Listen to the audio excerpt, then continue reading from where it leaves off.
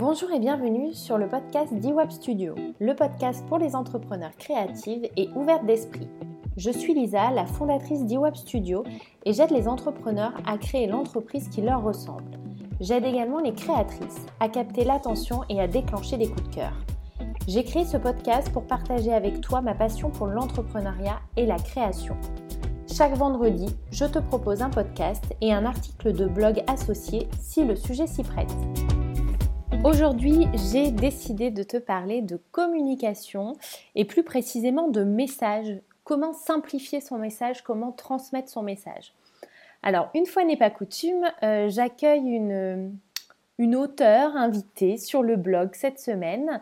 C'est Julie, donc de la plume de Lily, qui est venue écrire un article hyper intéressant sur la rencontre à travers le digital.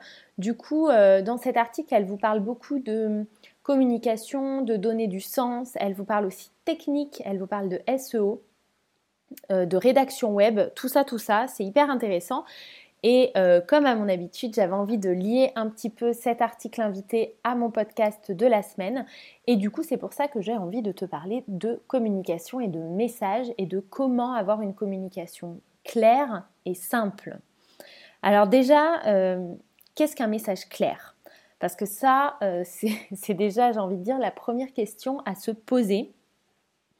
C'est en fait un message qui ne demande pas de réflexion à son audience. Donc un message clair, c'est vraiment peu importe en fait, que ce soit ta phrase d'accroche, que ce soit ton slogan, que ce soit ta promesse, que ce soit un article, un podcast, peu importe le support que tu utilises, un post Instagram, un post sur Facebook, une vidéo, ton message doit être clair. Ton message ne doit pas demander de la réflexion à la personne qui te lit ou qui te regarde ou qui t'écoute. Voilà. C'est vraiment ça la clé. Si ton message engage une réflexion, alors c'est que ton message n'est pas clair. Alors bien sûr, il y a volontairement des supports de communication, des contenus que tu vas créer qui vont être là pour justement déclencher un petit peu cette réflexion auprès des personnes qui t'écoutent ou te regardent. Ça, on est bien d'accord que quand c'est l'objectif de lancer une réflexion. Mais au départ, au tout début, c'est-à-dire le titre de cet article, le titre de cette vidéo, le titre du post, doit être clair et doit donner envie en fait, doit interpeller, doit donner envie et doit être clair et simple et ne pas demander de réflexion. C'est vraiment un petit peu la clé pour avoir un message clair. Donc là déjà on est OK sur la définition du message clair. Alors, si certaines ne savent pas ce qu'est un message, clairement, un message, ça peut vraiment prendre la forme d'un slogan pour une entreprise. C'est vraiment, en fait, ce qui va donner du sens à ton entreprise, à ce que tu fais. Un message, c'est le résumé de ce que tu vas permettre à ton client via tes services, tes offres, tes produits, etc. Un message clair, c'est aussi un message qui touche le désir, le rêve de ton prospect. Ça, c'est très important. C'est-à-dire que sans faire de fausses promesses, mais ça, on en reparlera après, c'est vraiment un message qui doit toucher au cœur ton persona. Il n'est pas nécessaire de faire un message fleuve, déjà, c'est souvent quelque chose de court, un message. Et il n'est pas nécessaire de broder, il n'est pas nécessaire de parler de 12 problématiques, de parler de 12 objectifs, de 12 aspirations, de 12 rêves. Non, il faut avoir quelque chose qui englobe les services de ton entreprise. Qu'est-ce que veut réellement ton persona ? Pourquoi ferait-il appel à toi ? C'est vraiment, l'idée, elle est vraiment là en fait. Pourquoi ferait-il appel à toi ? Qu'est-ce qui le porte, qu'est-ce qui l'anime au fond de lui, quel est son plus grand désir que tu es capable de satisfaire. Donc ça fait partie de la définition d'un message clair. Et c'est un petit peu un message clair et un message impactant du coup. Je vais te donner un exemple. L'exemple, c'est un hôtel.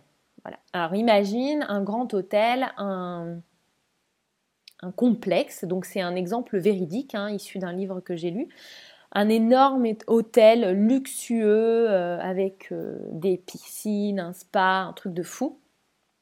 Sur leur site internet, ils avaient mis plein de photos professionnelles, donc de photos prises par des photographes avec des drones, etc., pour avoir une vue de l'hôtel en hélico, pour avoir des vues globales de l'hôtel, pour vraiment montrer au maximum à leurs clients potentiels tout ce qu'il y avait dans cet hôtel.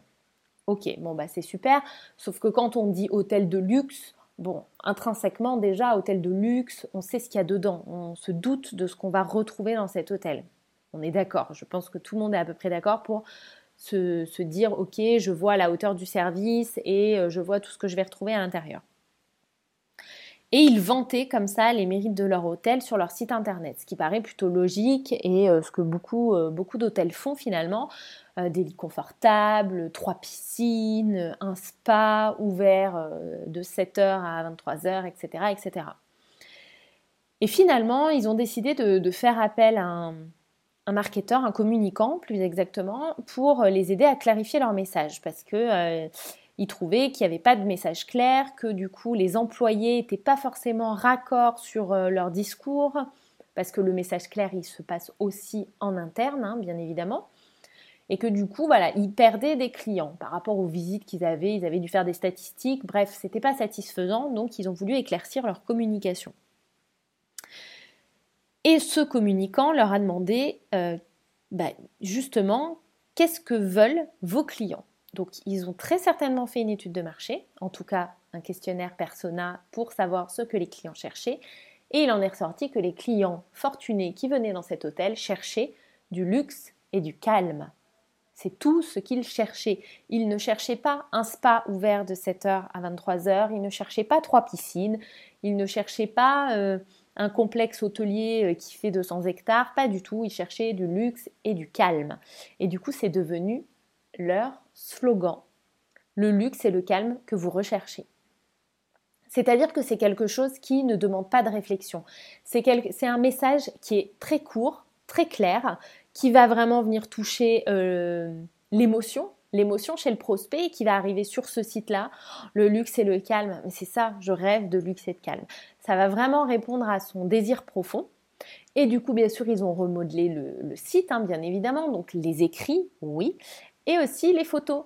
Donc fini les photos de l'hôtel vues d'un hélico, les photos de l'hôtel en long, en large et en travers. Ils ont accordé leur violon avec leur slogan et ils ont mis des photos de luxe et de calme. Donc la photo douillette d'un peignoir avec certainement floqué avec le logo de l'hôtel par exemple. La photo d'une nana qui se fait masser dans le spa.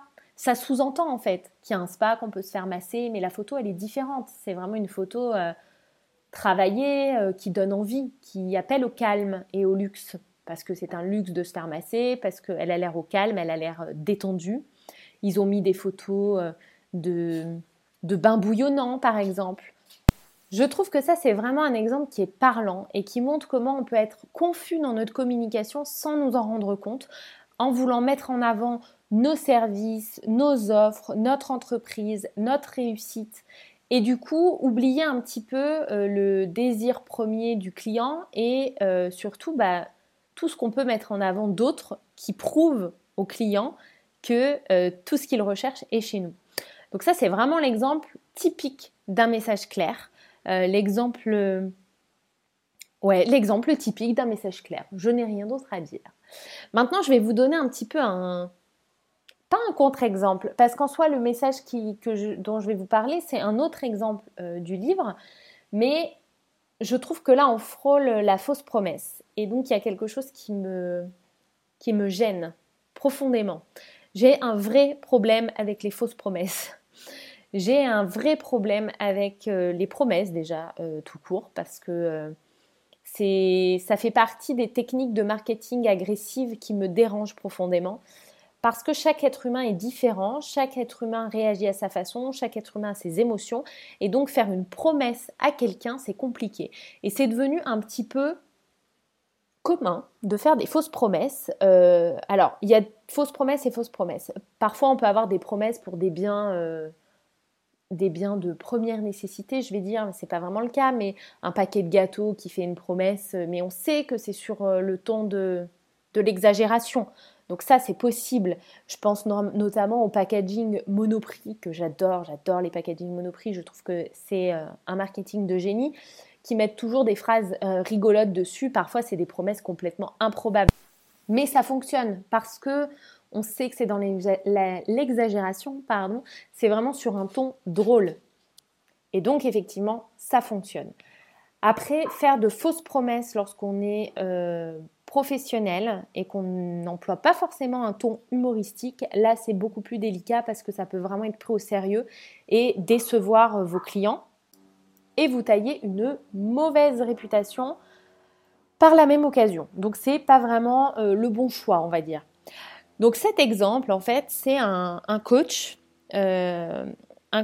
qui accompagne des leaders en puissance. Voilà, donc clairement un coach de dirigeant, manager voilà, des leaders en puissance, tout à fait. Son slogan, c'était « Inspirer le savoir, expirer le succès ». Donc déjà, là, ça fait quand même... ça touche, mais on se dit, ok, inspirer le savoir, expirer le succès, qu'est-ce que ça veut dire ?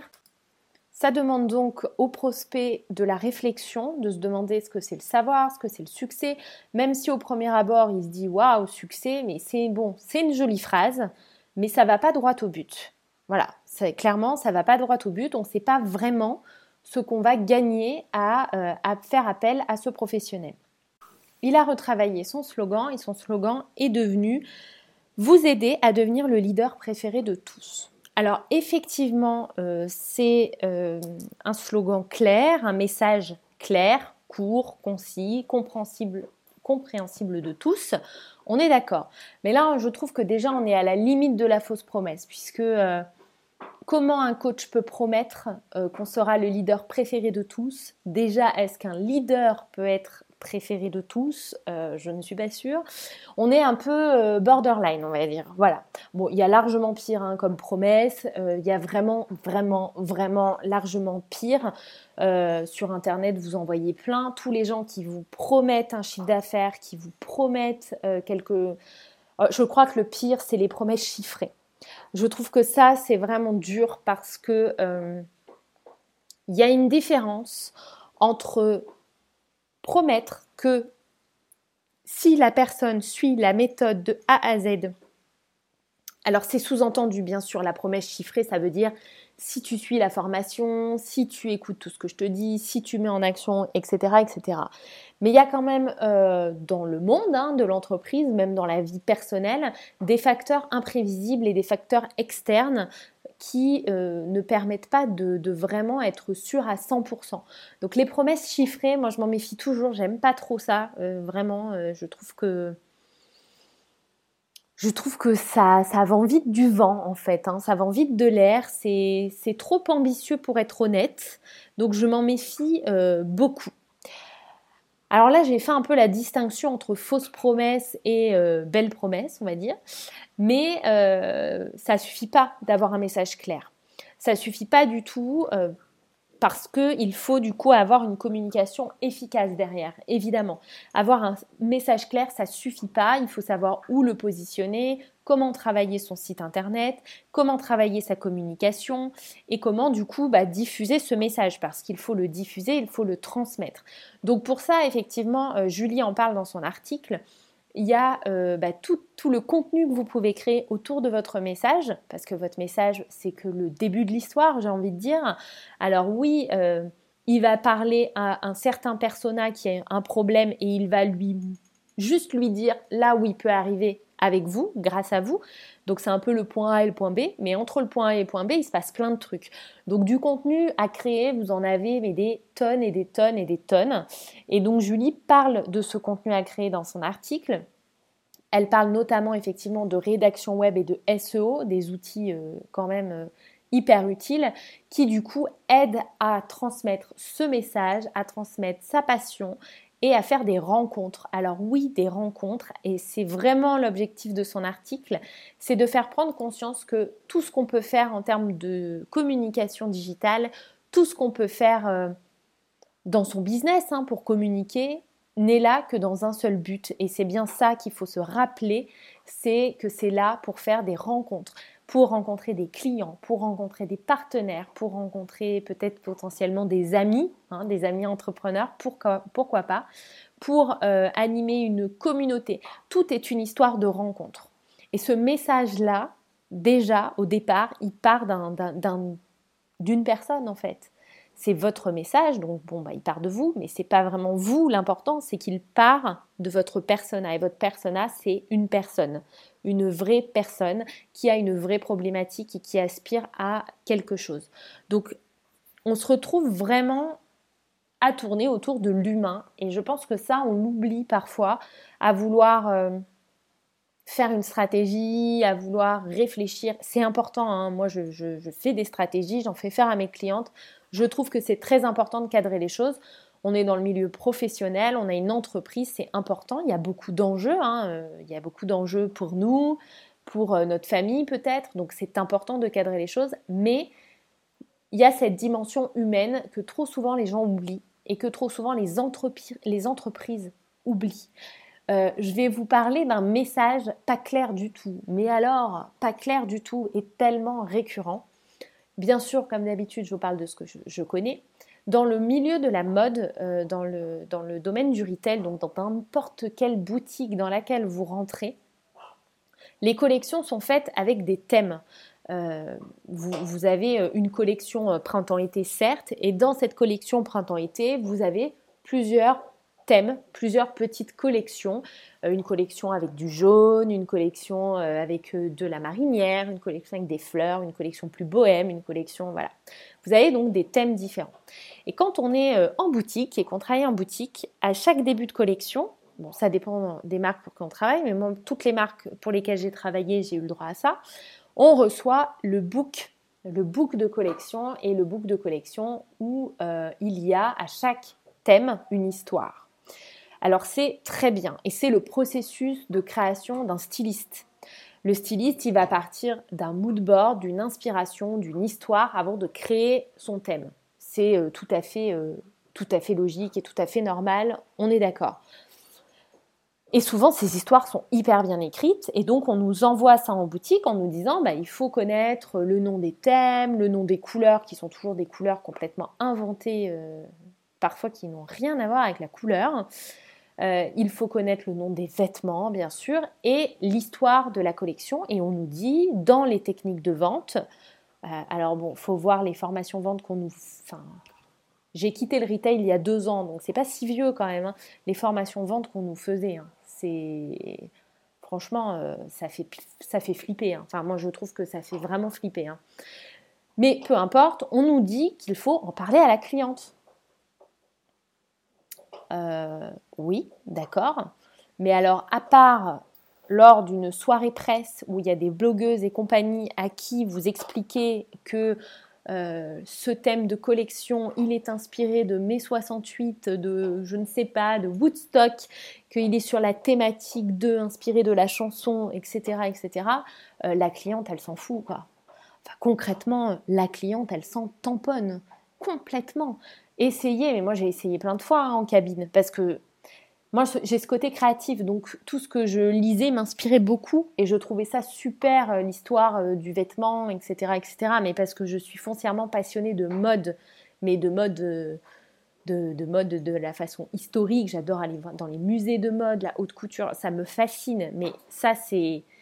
Donc c'est pour moi, c'était des infos de ouf, je trouvais ça fascinant. Je voulais être styliste quand j'étais petite, donc je trouvais ça fou de me dire waouh, la styliste, elle est partie de cette idée-là pour faire ce thème-là. Je trouvais ça dingue, la manière de retranscrire une histoire et de la moderniser pour être adaptée à la bonne année, quoi. Enfin, à notre époque contemporaine. Voilà, je vais y arriver. Donc je trouvais ça dingue. Mais la cliente s'en tape complètement. Et plusieurs fois, j'ai eu mes directeurs régionaux qui passaient en boutique, donc mes responsables hiérarchiques, passaient en boutique et qui me disaient « Oh là là, t'as pas parlé comme ça de la collection ?» Alors, souvent c'était pour les soirées VIP, les clientes VIP à qui on sert le champagne, le magasin est fermé, etc. Donc c'est des super bonnes clientes qui dépensent beaucoup d'argent, qui viennent régulièrement, qui connaissent très bien la marque, qui sont fans de la marque, mais elles sont fans de la marque et de l'histoire de la marque. Après, le reste, elles s'en foutent, quoi. Elles sont fans des vêtements, c'est tout.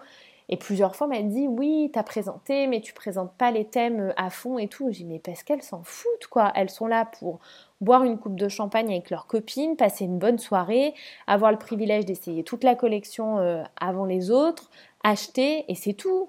Et c'est tout. Elles s'en foutent complètement. En plus, souvent, c'est des soirées où il y a des ateliers avec quelqu'un qui maquille, quelqu'un qui fait de la manucure, enfin peu importe quoi, une conseillère en images, il y a de l'animation. Donc la nana, elle en a rien à taper. Ça concrètement, c'est vraiment un message qui n'est pas clair du tout. Mais alors qui pollue même complètement le message final au client. Parce que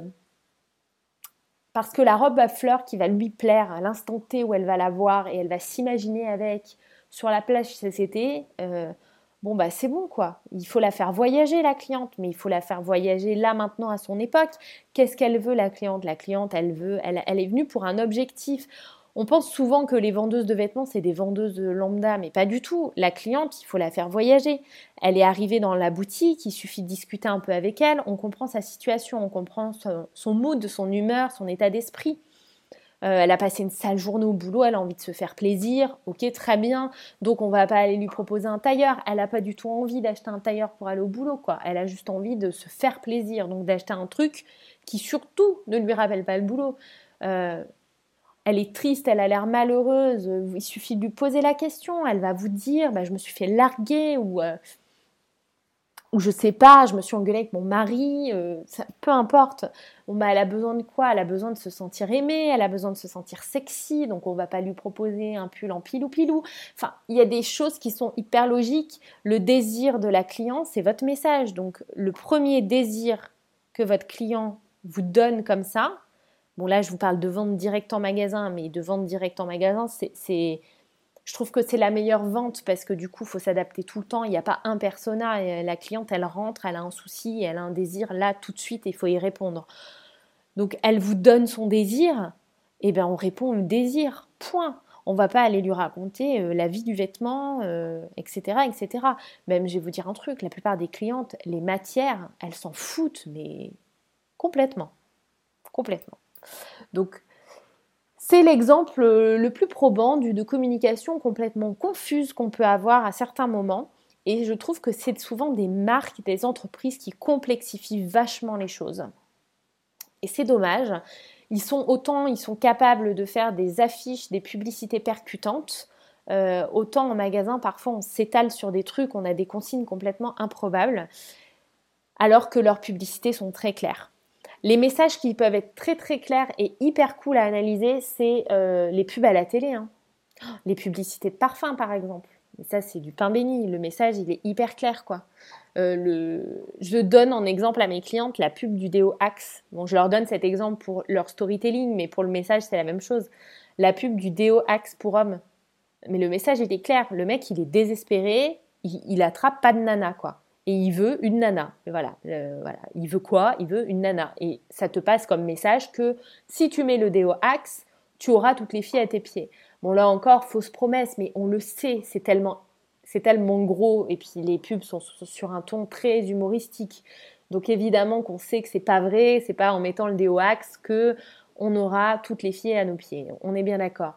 Mais ça touche quand même le client parce que ça le fait sourire, ça le fait rire, ça lui procure une émotion positive. Voilà, ça lui procure une émotion positive. Donc quand il va se retrouver dans le rayon du supermarché pour arracher du déo, il va se dire est-ce que je rachète le déo que j'ai pris là dernièrement, mais bon, voilà, ou est-ce que j'achète le déo Axe parce que bon, c'est drôle, et puis au pire, je pourrais faire la blague à ma nana, j'ai mis le déo Axe, chérie, enfin, voilà, ça procure une émotion positive, un truc drôle, un truc fun, ça pique et ça fonctionne. Voilà. Donc, avoir un message clair, c'est déjà simplifier votre message. Si vous trouvez que votre message actuel, il est clair, eh bien simplifiez-le encore peut-être. Demandez-vous s'il est vraiment simple et clair, s'il est vraiment direct, s'il ne demande pas de réflexion à votre persona, s'il touche le désir et le rêve de votre persona et surtout si vous ne faites pas de fausses promesses, parce que ça, je crois que c'est le pire de tous. Voilà. Je vous laisse aller lire l'article de Julie si ça vous tente. Il est du coup sur mon blog eWeb Studio. Je vous mets le lien en dessous du podcast comme d'habitude. Et puis n'hésitez pas à lui laisser des petits mots, elle ira voir les commentaires, donc je pense que ça lui fera très plaisir. Et moi je vous retrouve pour la semaine prochaine pour un nouveau podcast d'eWeb Studio.